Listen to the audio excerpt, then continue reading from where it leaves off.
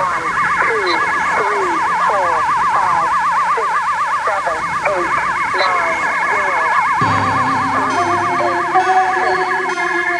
never got any money from you.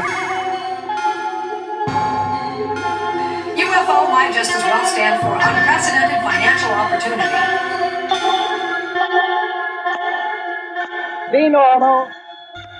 This is The Saucer Life, a podcast in which we examine concepts, events, or people orbiting the world of flying saucers. Few preconceptions, snark when justified. No belief, no debunking, no. Hasn't happened yet. We're still waiting for disclosure. In this instance, we're looking at some aspects of the disclosure movement in the 1990s, and we've touched on some of these topics before. We had our episode about the disclosure furor surrounding the election of Barack Obama in 2008. We talked about Dr. Richard Boylan, a prominent disclosure advocate. A lot of the material and research that went into this episode was part of my forthcoming book, which has a title that changed at the last minute and that I don't remember offhand. But this isn't a commercial. Believe me, when it's available, you'll have enough commercial content about the book.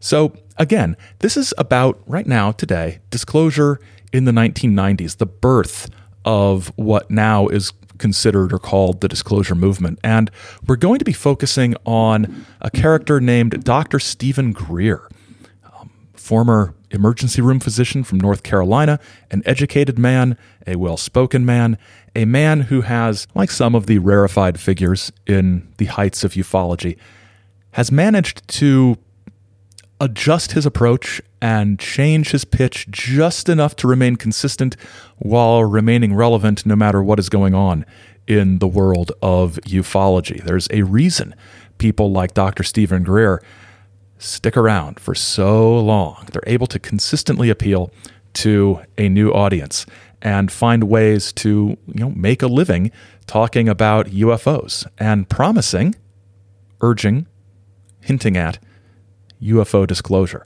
So just to sort of emphasize, we are not going to be talking about modern disclosure topics. We're not going to be talking about what Greer's been doing in the last 10, 15 years or so, because, I need to get another episode out of Greer at some point. So that's what we're doing. Let's get started.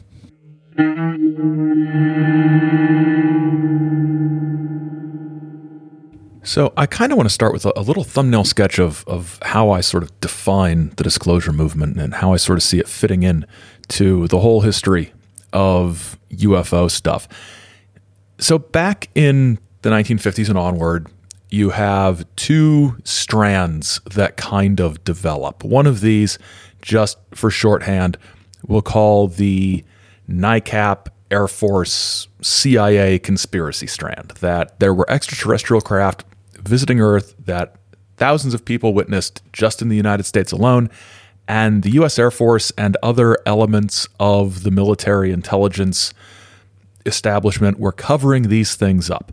So that's one strand, and that continues to this day.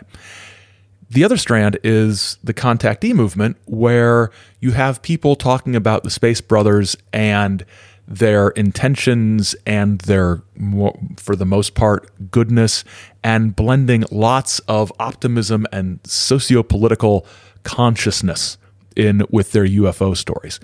In a lot of ways, the disclosure movement blends these things together. And one of the leading figures in this movement from the very beginning has been Dr. Stephen Greer, who actually popularized the term disclosure, who calls himself the father of the disclosure movement. I wouldn't do that if I were him, but since the early 90s, he's created and overseen a whole bunch of different initiatives with different names and a sort of surprising and confusing array of websites over the years and things like that. Doing all this, like I said, since the early 90s to spread his vision of ET contact and how to get ET contacts, how to get ETs to contact you. The joke about it in UFO circles is, Dr. Greer's charging people however many thousands of dollars to go out and wave flashlights and call the flying saucers down to Earth. But it's been more than that.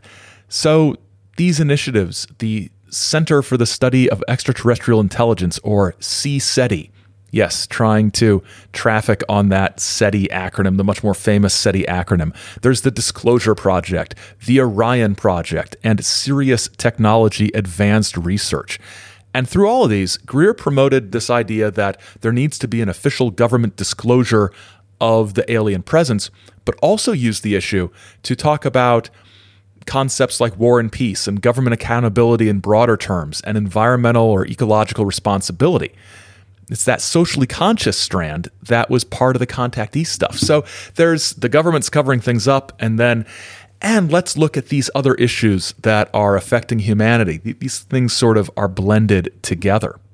And one of the things that Greer does is he sort of and he's done this since the very beginning in the 1990s, as we'll see, he attributes bad things that are happening in the world, things that are negative, things that are dangerous, things that are violent, almost anything bad, he sort of pins on the government's persistent cover-up of alien contact. In particular, Greer and the disclosure movement more broadly focus on the good that would come of the advanced technology that has been sourced from alien craft, that has been hidden, that has been covered up. What could this do for humanity if it were all made public?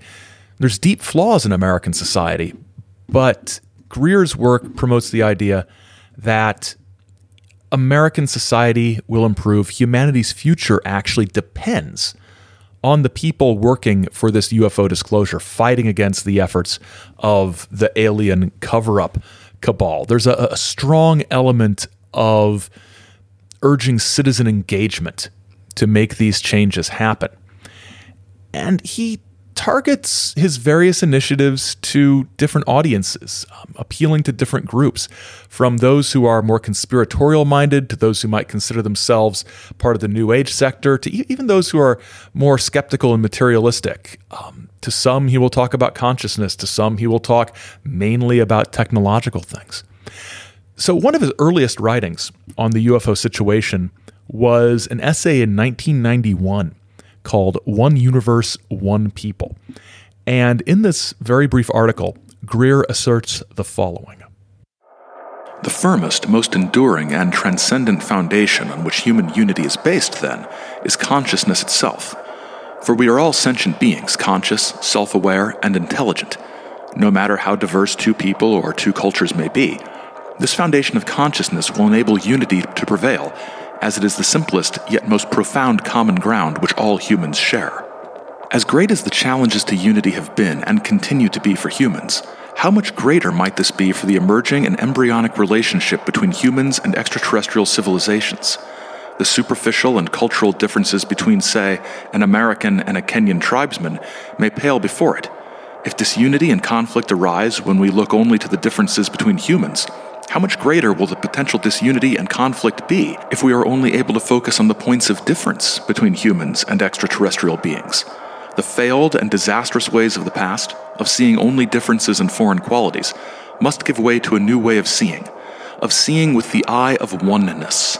This eye of oneness must be directed not only toward our fellow humans, but toward extraterrestrial peoples as well, for the same fundamental basis for unity which exists among humans also exists for the relationship between humans and extraterrestrials. So, this is very similar in some ways to some contactee ideas. The idea that not only is humanity united in its fundamental nature, but that humanity and those from the stars, those from other planets, are also like us, or like us enough that we can have some common ground. Greer doesn't go the route of literally saying that beings from other planets are human in a literal sense, but there's that very similar idea. So that essay came out in 1991, and in 1990, Greer had established CSETI, and he described this as, quote, an international nonprofit scientific research and educational organization dedicated to the furtherance of our understanding of extraterrestrial intelligence. So, end quote. So this is, it's very sort of dressed up in academic terms, in sort of nonprofit foundation terms. It's yeah, you'd read this and you'd think, oh, wow, this is very much like the actual SETI. And CSETI had two goals. One was to establish what Greer called real-time diplomatic relations with extraterrestrials, and we have an episode about that in Dr. Richard Boylan's actually much more lurid, sort of outrageous diplomatic efforts compared to almost anybody else. So diplomatic relations with extraterrestrials and the effort to, quote, develop bilateral and human-initiated contact with these, end quote, with them. So to accomplish this, CSETI, the organization, launches the CE5 initiative. So there are a lot of organizations and initiative names floating around here. So CSETI launches the CE5 initiative, and that's to contact the aliens. The other goal is to, quote, educate all sectors of human society about this subject in a credible and I don't know why I laughed, in a credible and non-harmful manner, end quote. And that's the responsibility of the Project Starlight Coalition. So you've got the CE5 initiative to establish contact with the extraterrestrials on a sort of civilian, sort of engaged citizen level. And then you've got the Project Starlight Coalition, which is the educational arm of this. So you've got an umbrella organization which has, on the one hand, an initiative, and on the other hand, a project, which is also a coalition. So it seems like the organizational structure of this back in the early 1990s was almost created by opening up a dictionary of very sort of corporate or nonprofit NGO style words and sort of throwing them around. Well, it's a committee, it's a coalition, it's an initiative, it's a project. It's strange. I like it. So in talking about the CE5 initiative for Close Encounter of the Fifth Kind, Greer describes this as seeking, quote, conscious, voluntary, and proactive human-initiated or cooperative contacts with ETI, or extraterrestrial intelligence, end quote. And he does describe the ETI as peaceful and benign. And Greer also heads off the question, the perennial question, the honestly very good question, of why these peaceful visitors from the stars have not just already initiated contact with humanity. If they're willing to talk to us, and the CE5 initiative wouldn't make any sense if Greer thought they didn't want to talk to us, why haven't they? So Greer explains that the aliens, by not contacting us overtly, are operating in our best interest. ETI's enigmatic and elusive behavior may be understood as human protective when viewed from their perspective. A war-torn, aggressive, nuclear-armed, and disunified Earth civilization must not receive further potentially harmful technologies until a lasting world peace and unity is achieved, and international human goals become peaceful, cooperative, and unified in nature. Such a transformation will then indicate a readiness for a fuller contact and exchange between humans and ETI. We must respect and accept ETI's control and wisdom in this regard. We may expect a certain limited nature to ETI contact so that the disruptive potential of such contact will be minimized. Certainly, a massive influx of ETI culture, technology, etc.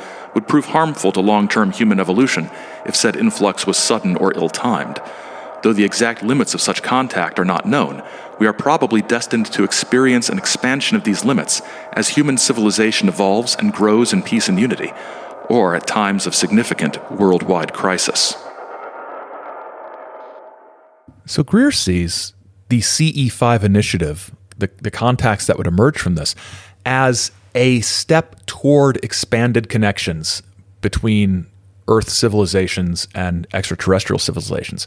And the reason you need people like Greer to get Americans or world citizens, in a greater sense, excited and active and engaged in this is because of the ongoing UFO cover-up. If the government were seeking positive connections with the aliens, we wouldn't have to. But that's not the case. Later, in his book Unacknowledged, that came out in 2017, Greer claims that the mythical, sort of storied, legendary 1954 meeting between President Eisenhower and the aliens at Edwards Air Force Base as the last time the government attempted to communicate peacefully with the aliens. Greer says if there were later communications, they were, quote, most likely hijacked by the military-industrial complex, who did not want to disclose anything about UFOs and ETs to the public, end quote. And just to sort of jump in with this, I really like his sort of claim, his just sort of use of the military-industrial complex as though the vast array of offices in the military portions of the defense establishment and the civilian portions of the defense establishment and the industrial sector, that that is one big monolithic thing. I think just, I don't know. No, it's not. This is a complex thing with lots of different people. You can't say the military-industrial complex. It's like saying the deep state. It's a well-worn catchphrase designed to elicit certain emotions. Is there a military-industrial complex? Yeah, obviously. Is there like a guy or woman who runs it and makes these decisions? And who do you work for? The military-industrial complex. This is a list of our policies about the aliens. No, stop it. So in Greer's world, there's this military-industrial complex cabal that had kept information away not only from the public, but also, after 1954, away from the president, in preventing the presidents from knowing about these technologies, alien technologies that the cabal has control of, that would have fixed things economically, environmentally, whatever, across Earth.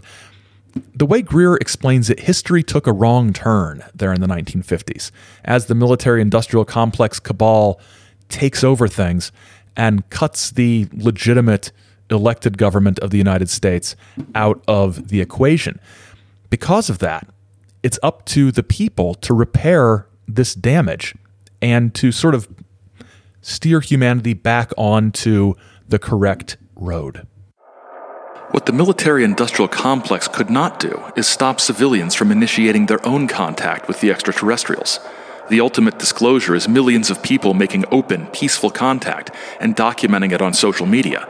Civilians establishing contact, not the UN, not the State Department of the United States or the foreign ministries of European or any other nations on Earth, and most definitely not the secret government, a cabal dominated by the military-industrial complex that has been profiting off secrecy since 1947. So the way these CE5 protocols, he called them, would work was that he believed there was as we heard in his earliest essay, there's a shared consciousness underlying all living beings.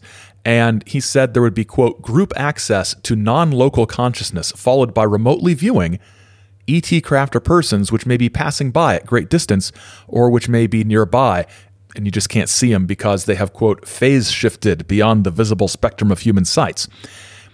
So a combination of sort of, I don't want to be, okay, this is a little sarcastic, wishing really hard that the ETs would show up and projecting those thoughts on a wavelength that all living beings share, and then he just throws remote viewing in there. We're going to have to do a whole deep dive on remote viewing at some point, but it's not really a flying saucer thing. So I don't know. Maybe I'll do something. So he says the ETs would just literally, quote, pop in above the groups who were doing this. Okay, maybe. Then why not make them show up where we can all see them and call the news? I don't know. I'm being sort of snarky about it, but come on.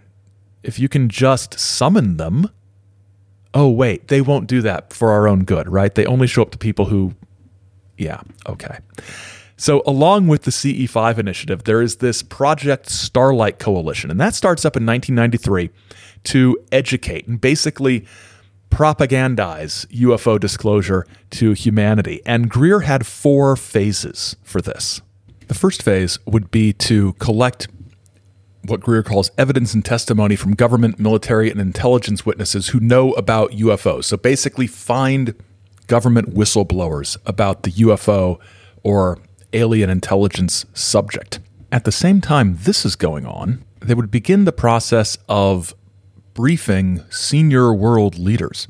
So this is kind of typical in disclosure narratives.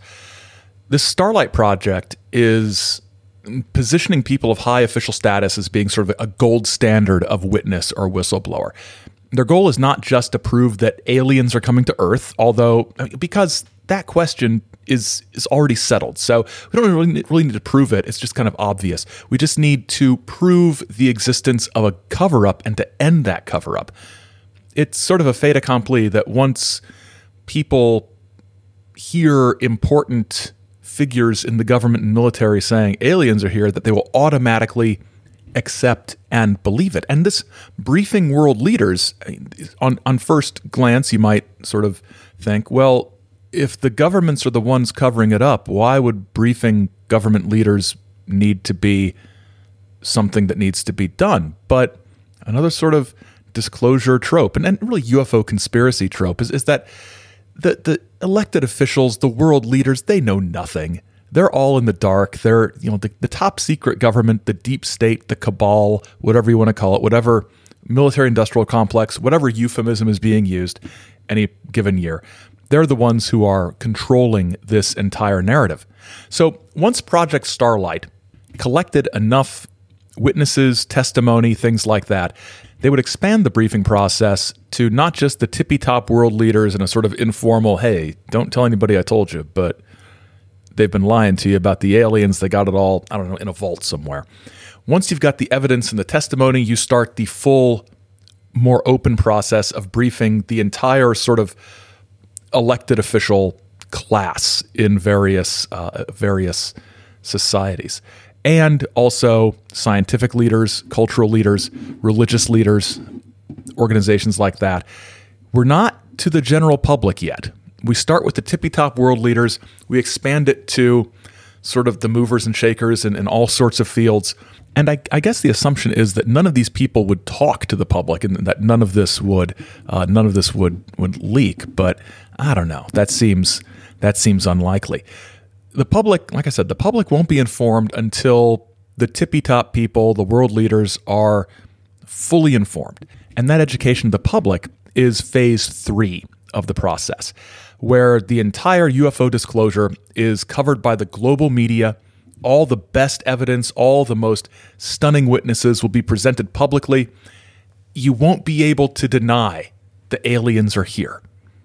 And then, Greer explains, I guess this is phase 4, humanity would enter what he called the post-announcement era. And then Project Starlight would provide a continued education program. To ensure a calm, orderly, and ultimately constructive assimilation of the knowledge that we are not alone in the universe, and to empower the world community to assume open responsibility for management of the subject, thus ending current exclusive covert control. So in the 1990s, where were we with these phases? Well, throughout the decade, Greer often related accounts of his efforts to brief high-level officials and publicly released copies of, in quotes, briefings he prepared for a whole bunch of different people, including President Bill Clinton. So he prepares these briefings and says, I've got this briefing for the president. And then he sort of spins that as, whether or not the president read it or anybody read it or even knows about it at various levels. He's like, well, I briefed the president. Well, look, I mean, if that's all it takes, I could brief the president too. I just, mail my manifesto to the White House and, well, I've briefed the president on my ideas. There's more specific claims of briefings to come, don't worry. Greer claimed that members of the anti-disclosure cabal threatened him at a UFO convention in Atlanta back in 1992.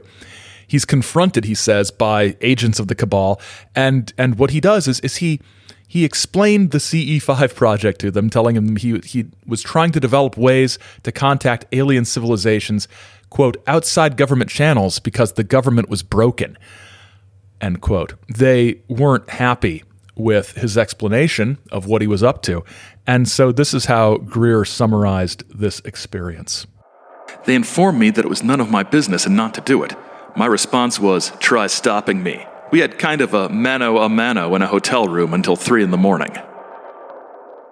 Oh, what a tough guy. And we had a kind of mano a mano in a hotel room until 3 a.m. It doesn't sound like he probably intended it to sound. Good for them, but just phrasing. But clearly, Greer is on the right track if, the cabal is trying to stop him. Soon, he comes into contact with what he calls a trusted emissary of a senior CIA official who told Greer, keep doing what you're doing because the government's not going to be able to get this done. The government can't contact the aliens like Greer and the CE5 project could. And it's flattery. And this flattery positions Greer as sort of this vital and necessary savior of humanity. Dr. Greer, do what you are planning on doing and don't give up. Someone's got to do this because it's completely out of control. Moreover, someone's going to have to spearhead a contact protocol. Right now, the system is completely dysfunctional. Shockingly, secret government people are coming up to Greer and telling him the same things Greer has been telling his, I'll say followers, for years. Wow, what are the odds? It's confirmation of what Greer has been saying. Okay, so in 1993, Bill Clinton becomes president, and in the Justice Department, you had a guy named Webb Hubbell, who was a buddy of Clinton, and friends of Webb Hubbell tell Greer that Clinton was hoping to figure out the truth about the UFOs while in office. And I think Clinton made some jokey comments like this at various times during the campaign. And they're in 1993 when being president, was still fun before you actually start being president, right? So Greer was also approached by what he called, quote, military people in favor of disclosure, end quote. And Greer has these new contacts, and they begin to develop ideas for how to brief senior officials. We're in phase sort of 2.5 or 1.5 here. If this sounds like an unlikely plan, that we're gonna brief these guys, that's because Greer was still in 1993 a wide-eyed innocent in the land of politics, and he was, by his own admission, unaware of how things actually worked. This was back in 1992-93, when I actually thought we had a functional constitutional government. Since then, I've learned it's all window dressing, that there's a parallel governmental process that operates completely independent of the people we elect. So this, written later in Greer's 2017 book, highlights his growing acceptance of and sort of awareness of the standard secret government conspiracy theory that drives not just the disclosure movement, but a lot of UFO thought. The public government is not the only government. It may not even be the real government. And the only way the secret government, the only way you can beat it is for those within the government with direct knowledge of the extraterrestrial cover-up to break their silence, testify to the truth.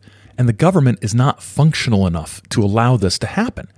And so you need civilian groups or sort of private groups like CSETI and Project Starlight to step into that breach and facilitate disclosure.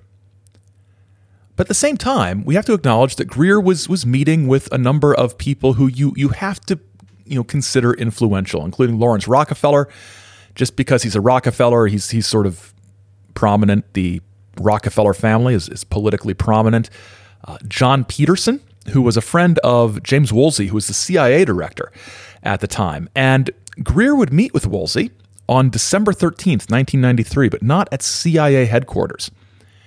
Rather, what Greer would persist in calling a briefing would come during a dinner party at John Peterson's home with Greer, Woolsey, and their wives.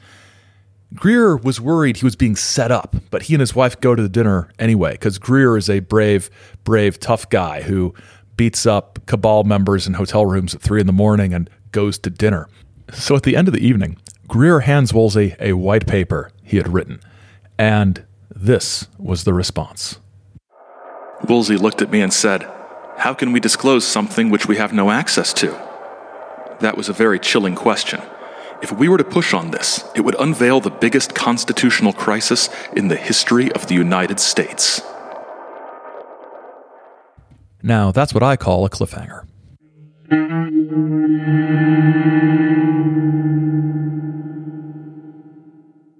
We'll be back in a week, fielding any questions and comments you have about this early era in the discussion movement. So be sure to get those to us in the comments under this episode on the website, or on social media, or through email. Then in the next regular episode, it's an extremely classic UFO case that we haven't yet looked at here on The Saucer Life, the Levelland, Texas sightings. Some timely announcements if you're listening to this soon after release. First, I'll be giving one of the presentations at this year's Strange Realities Conference, which will be held in person in Nashville and online everywhere you can get the internet without, restrictions or whatever. I assume there are probably some countries where you can't get it, but it's going to be October 15th through 17th. You can check it out at strangerealitiesconference.com. Last year's online conference was spectacular. This year, they've got another massive lineup of guests, including me and including various friends of the show. Tim Binnall is going to be there, so that's worth your money right there. Also, we here at Chizo Media have launched a second podcast. And the first episode of Great Lakes Lore appeared this week. And on this show, I joined Samantha Engel, who you've heard here on The Saucer Life from time to time. And we explore historical mysteries and weirdness, including paranormal weirdness, in the region comprising and surrounding the Great Lakes. And we do that from our particular perspectives as professional historians. Even if you don't live in the area, we think you'll find it fun and interesting because a lot of the things we talk about on the show, have, parallels or corresponding incidents in other parts of the country or world. You can check it out at greatlakeslore.com or anywhere you find podcasts. And you can check out past episodes of The Saucer Life at saucerlife.com. Thanks for all your support over the years, listening to the show, commenting, contributing. We value it very much. We're on Twitter and Instagram at Saucer Life, on Facebook at, The Saucer Life Podcast. If you look for that on Facebook, that'll pop up. And you can email us at thesaucerlife@gmail.com. You can contact us by post with Christmas cake or your testimony about your life working in an underground base or something at Chizo Media, P.O. Box 68, Grand Blanc, Michigan, 48480. Now, let's get back to Dr. Greer.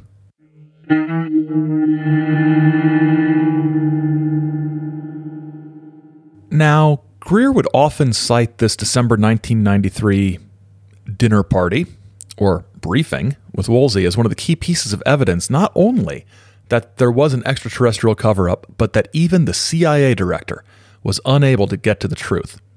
This narrative came under some scrutiny in 1999, when Woolsey and Peterson sent Greer a letter expressing concern and dismay that he had published his account of the 1993 dinner party without giving the others present, quote, the opportunity to comment. Well, they took the opportunity to comment. You portrayed this dinner party conversation, during which the four of us listened to your views and politely asked questions, as a briefing with a cover story. You further assert that Mr. and Mrs. Woolsey reported a UFO sighting to you and agreed with your views.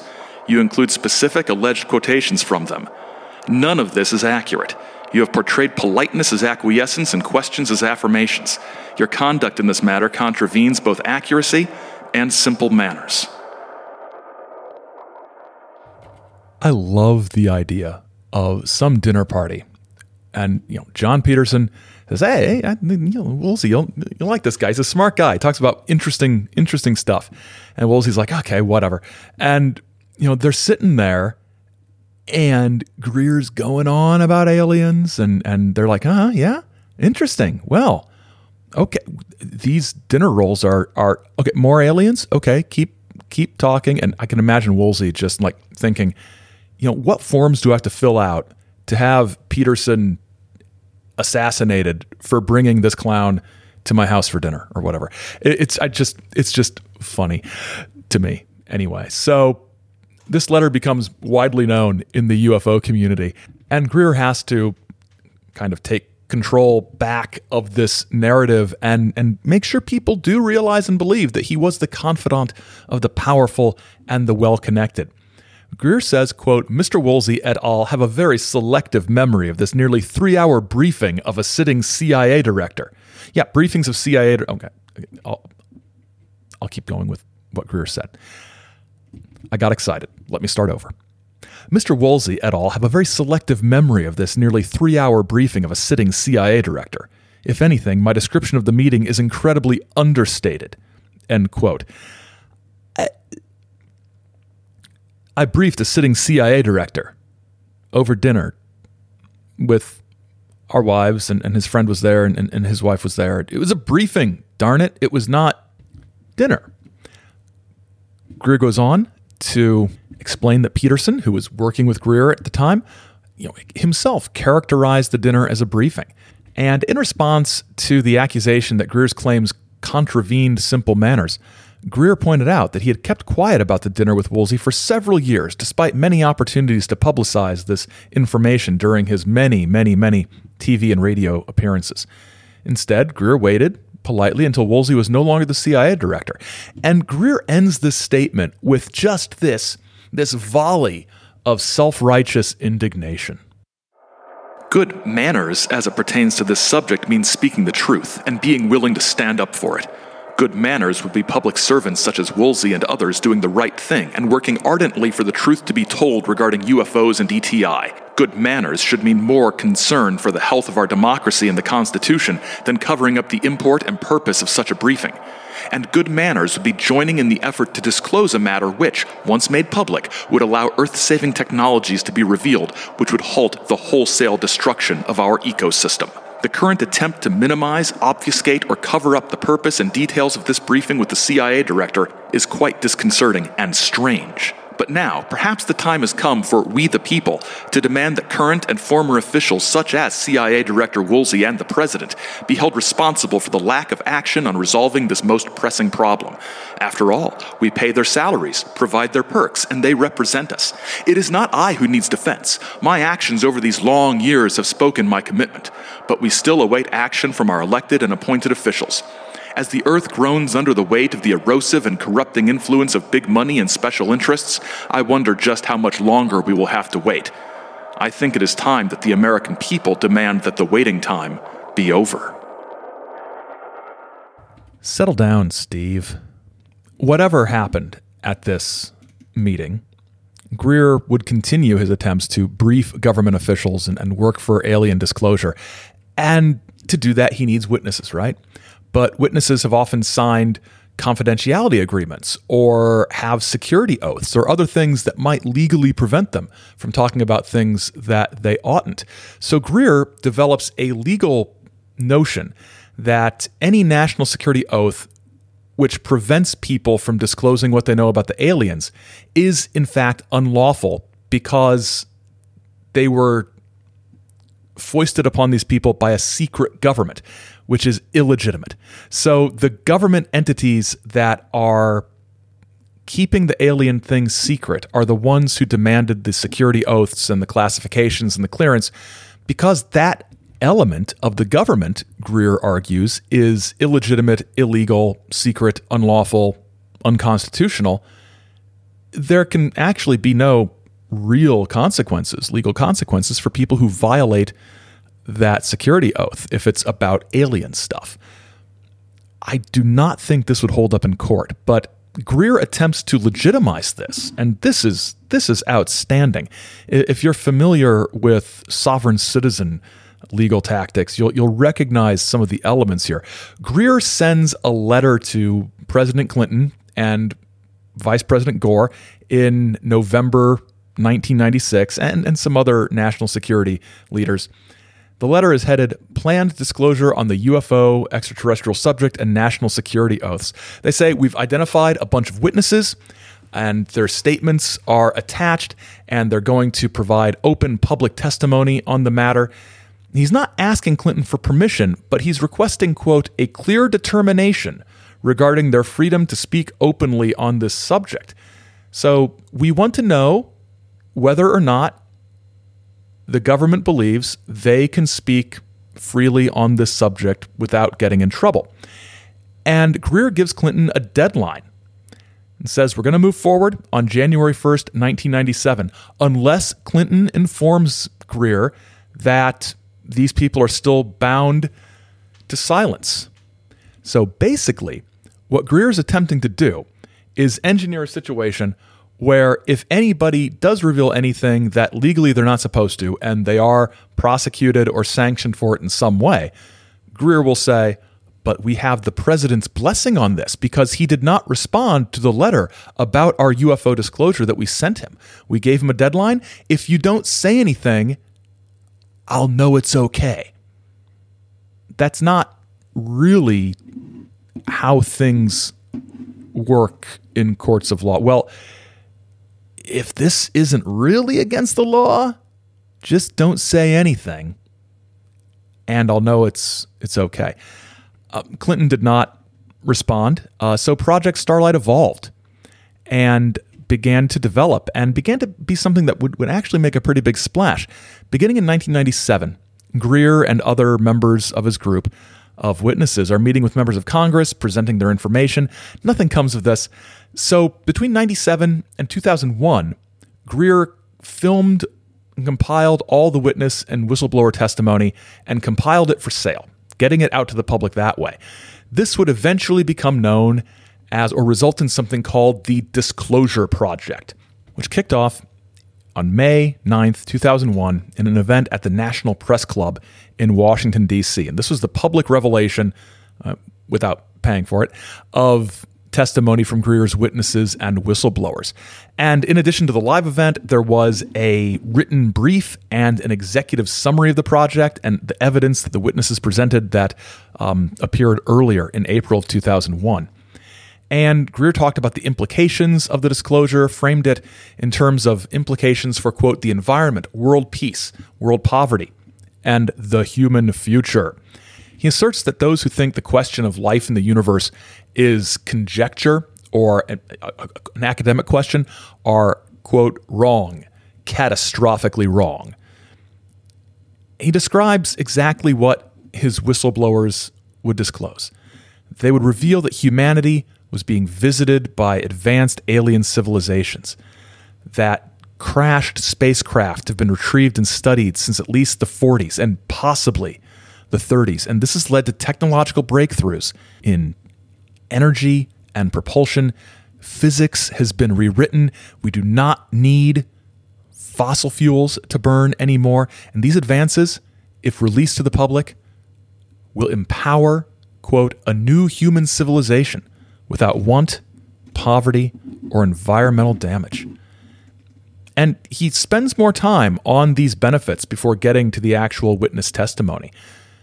He asserts that the project's insiders know the means and methods to replace all forms of currently used energy creation and transportation systems. We're going to have anti-gravity. We're going to have free energy. And this will have benefits beyond, the damage caused by drilling and mining and things. Benefits to agriculture, reduced pressure on water supplies, reduction in noise pollution, he says, and the elimination of the geopolitical tensions arising from competition for fossil fuel resources. And with regard to the environment, he explains that these benefits can't happen soon enough. Current human civilization has reached the point of being able to commit planet-side, the killing of an entire world. We can and we must do better. These technologies exist, and every single person who is concerned about the environment and the human future should call for urgent hearings to allow these technologies to be disclosed, declassified, and safely applied. So this always sort of felt to me like an attempt to broaden the appeal of the UFO disclosure movement. If you're not excited about aliens, if you're not excited about government cover-ups or have any sort of cares about that, maybe you'll be concerned about the environment. Maybe you'll be concerned about the planet. And he's taking a similar approach to discussing the impact disclosure will have on society and world poverty. This new technology, this alien technology, could level the playing field between different nations. These technologies, because they will decentralize power literally and figuratively, will enable the billions living in misery and poverty to enter a world of new abundance. And with economic and technological development, education will rise and birth rates will fall. It is well known that as societies become more educated, prosperous, and technologically advanced, and women take an increasingly equal role in society, the birth rate falls and population stabilizes. This is a good thing for world civilization and the future of humanity. So here, this is something that always sort of strikes me. Greer argues that poverty is sort of just merely the result of access or lack of access to resources. That poverty is chiefly, if not entirely, the result of scarcity and poor or flawed resource allocation. His view of poverty's causes and solutions is not a nuanced one. There's no discussion of the structural causes of poverty and the differences in causes of poverty in different parts of the world. Greer presents alien technology adapted for human use as sort of a panacea with little recognition of underlying political issues. He does, however, realize that there is a potential for conflict, and it will be the role of the United States to, quote, lead through strength without becoming domineering. Because we've always pulled that off before, right? In general, Greer argues that war and peace and security and these issues can also be solved by the governments of the world openly embracing all of these new technologies. The real threat of war over a shrinking supply of fossil fuels in the next 10 to 20 years further underscores the need for this disclosure. What happens when the 4 billion people living in poverty want cars, electricity, and other modern conveniences, all of which depend on fossil fuels? To any thinking person, it is obvious that we must transition quickly to the use of these now classified technologies. They are powerful solutions already sitting on a shelf. Do the poor people of the world currently not want cars and electricity? Is he aware that many poor people have cars and electricity in different parts of the world? I don't know. It's weird. It's weird the way he phrases these things. And like his discussion of poverty, Greer presents the perfectibility of the human condition through alien technology as just sort of a given. You reveal the technology, and whatever problems we have will be solved almost immediately. It's a golden age. We don't have it yet because of this deeply embedded secrecy and suppression that's kept this information hidden not only from the general public, but from elected leaders of the nations of the world. So he talks about these benefits in this Disclosure Project briefing, and then he delves into his history of UFO secrecy and the cover-up and all of those things. And he does something that happens a lot in the disclosure sort of field, and even back in the contactee field. There are good guys and bad guys in this story.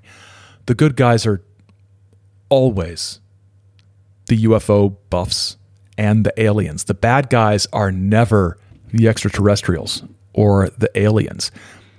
Presenting an enemy that is wholly human, the forces in this case hiding the truth of alien life, it allows you to keep the focus on terrestrial, earthly, political, social, environmental issues and things like that. You don't sound like you're being crazy and talking about the evil aliens who are putting implants in you.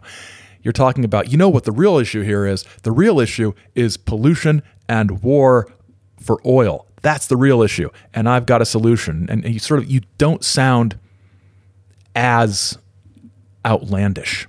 Now, he acknowledges that this is going to be a big deal. This is going to be a scary thing. But he urges those who are hiding the truth to come forward for the good of humanity. To continue the secrecy and the suppression of these new energy and propulsion technologies means something far more destabilizing: the collapse of the Earth's ecosystem and the certain depletion of the fossil fuels on which we depend, and the growing anger of the have-nots who are needlessly being deprived of a full and dignified life. There are no more generations to which we can pass this cosmic hot potato. We must deal with it and do what we should have done in 1950. So why hasn't anything been done yet? It's not just that those in charge want the aliens to remain a secret. It's because the secrecy itself has become a massive issue. Greer says, quote, "The complexity of the compartmentalized projects, the degree of unconstitutional and unauthorized activity, the privatization or theft by corporate partners of advanced technologies, the continued lying to elected and appointed leaders, all of these and more have contributed to a psychology of continued secrecy, because disclosure would expose the greatest scandal in recorded history," end quote. Here's the thing. You take the aliens out of this, and these concerns he just listed, secrecy, complexity, corruption, misleading of elected officials, these are not crazy things to be concerned about. It's just, I'm not sure aliens are the biggest part of this problem. So the Disclosure Project to sort of prove this, presented dozens of witnesses. And their testimony was presented in the executive summary and at the National Press Club event. And many of the witnesses are not named, but described by their, in the written part anyway, are described by their positions or occupations. A senior air traffic controller, former head of the British Ministry of Defense, National Reconnaissance Office operative. In some cases, they don't even have a position named. This is just somebody from the New York Air National Guard. So in this way, what Greer does is sort of find a way to base their credibility as much on the institutions with which they were affiliated, as well as the actual content of their testimony.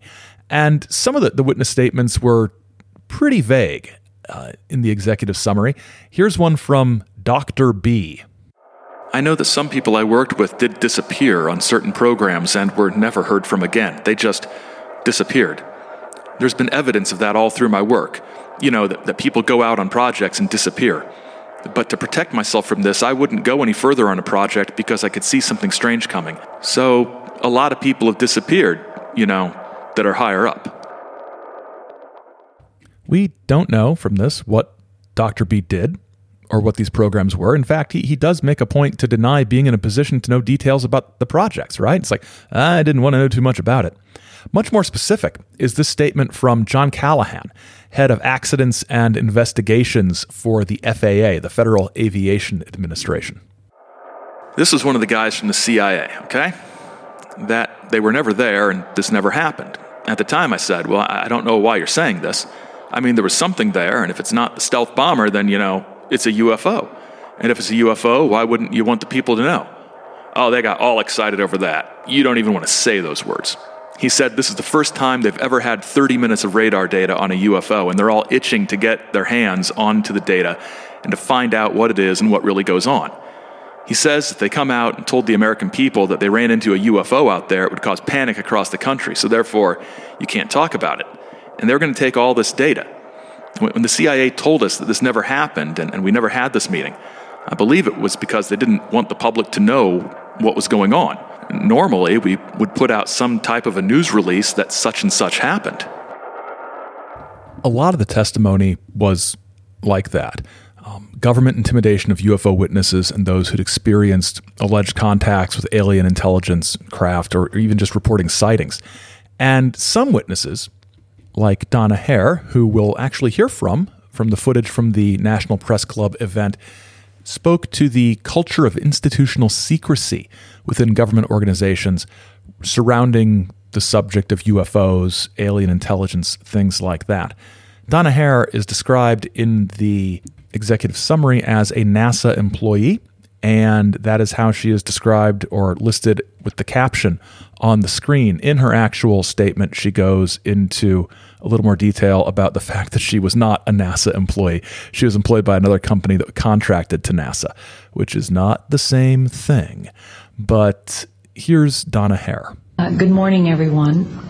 My name is Donna Hare, and I worked at Philco Ford Aerospace from 1967 to 1981. During that time, I was a design illustrator, draftsman. I did the launch slides and landing slides, and also projection plotting boards, lunar maps for NASA. We were a contractor, but most of the time I worked on site, in Building 8. I had the opportunity to do extra work during downtime, which was between missions, and I walked into a photo lab, which was the NASA lab, across the hallway. I had a secret clearance, which is not that high, but I was able to go into restricted areas, which this was. At the time, I was talking to one of the techs in there, and he drew my attention to a photograph, a NASA photograph. It had a dot on it, and I said, "What is that?" Well, he drew my attention to it, and I said, "Is that a dot on the emulsion?" And he said, and he's smiling, and he has his hands crossed, and he said, "Round dots on the emulsion don't leave round shadows on the ground." And this was an aerial photograph of the Earth, I'm assuming the Earth because it had pine trees on it, and the shadows of the craft or whatever it was were in the same angle as the trees. And by its very nature, UFO, and I wanted to clarify that to a gentleman that was talking to me, means unidentified. So I did not know what this was. But I realized at this point that it's very secret, that it was kept secret, because I asked him, what are you going to do with this piece of information? And he said, we always airbrush these out before we sell them to the public. So they're pesky little creatures appearing on this photograph they wanted to get rid of. After that, I decided I would ask questions to other people that worked there. And I found that I had to ask them away from the site and not on site. A guard told me that he was asked to burn some photographs and not to look at them. And there was another guard guarding him, who was in green fatigues, watching him burn the photographs. And he said he was too tempted. He looked at one, and it was a picture of a UFO, and he was very descriptive. I can go into that later with anyone. He immediately was hit in the head, and he had a big gash in his forehead. He was knocked out, and he's terrified, so he would have to be protected. Another incident, I knew someone in quarantine with the Apollo astronauts. He told me that the Apollo astronauts saw craft on the moon when we landed, and that is what he told me. And he also was afraid. He said that the astronauts are told to keep this quiet. They're not allowed to talk about it. So I do want to let you know that I worked out there for a number of years, and I ran into this. So it's not something everyone knows that works out there for a long time. My boss didn't know about it. Some people that sat right next to me didn't know about it. It's very strange, because I don't know how they can do it, but they can let some people know about it and then others not. I'm willing to testify before Congress that what I'm saying is true, and thank you very much. These witnesses at the National Press Club event often concluded their statements by affirming they were willing to testify under oath in front of Congress, which is easy to do when there's a really good chance Congress is never going to put you under oath to testify about this sort of thing. So later that year in 2001, sort of, yes, it's not quite the 90s, but stay with me. After the September 11th terrorist attacks, Greer took advantage of this tragedy to talk about the Disclosure Project and why it was more important than ever. The valid, true, legal government of we the people is deprived of both technologies and funding that could have prevented the massive national security and intelligence failure that led to the events of 9/11. Largely privatized, these operations have both the means and the technologies to have prevented 9/11, and yet they did nothing. Yeah.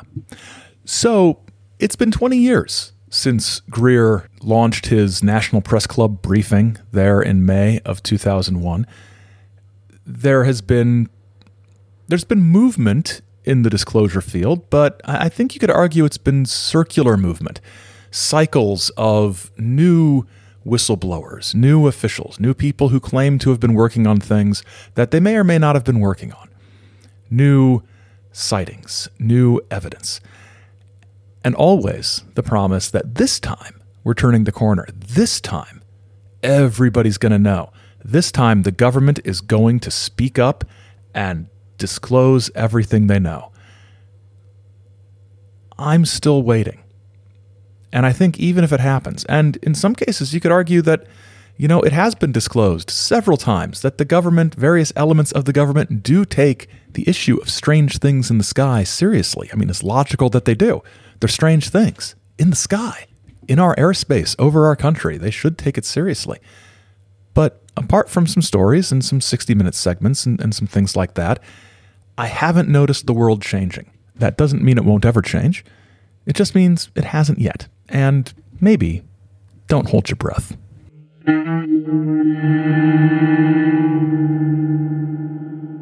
Thanks for listening. Remember to send in your questions and comments via the usual social media or email channels, and we'll address them on our episode next week.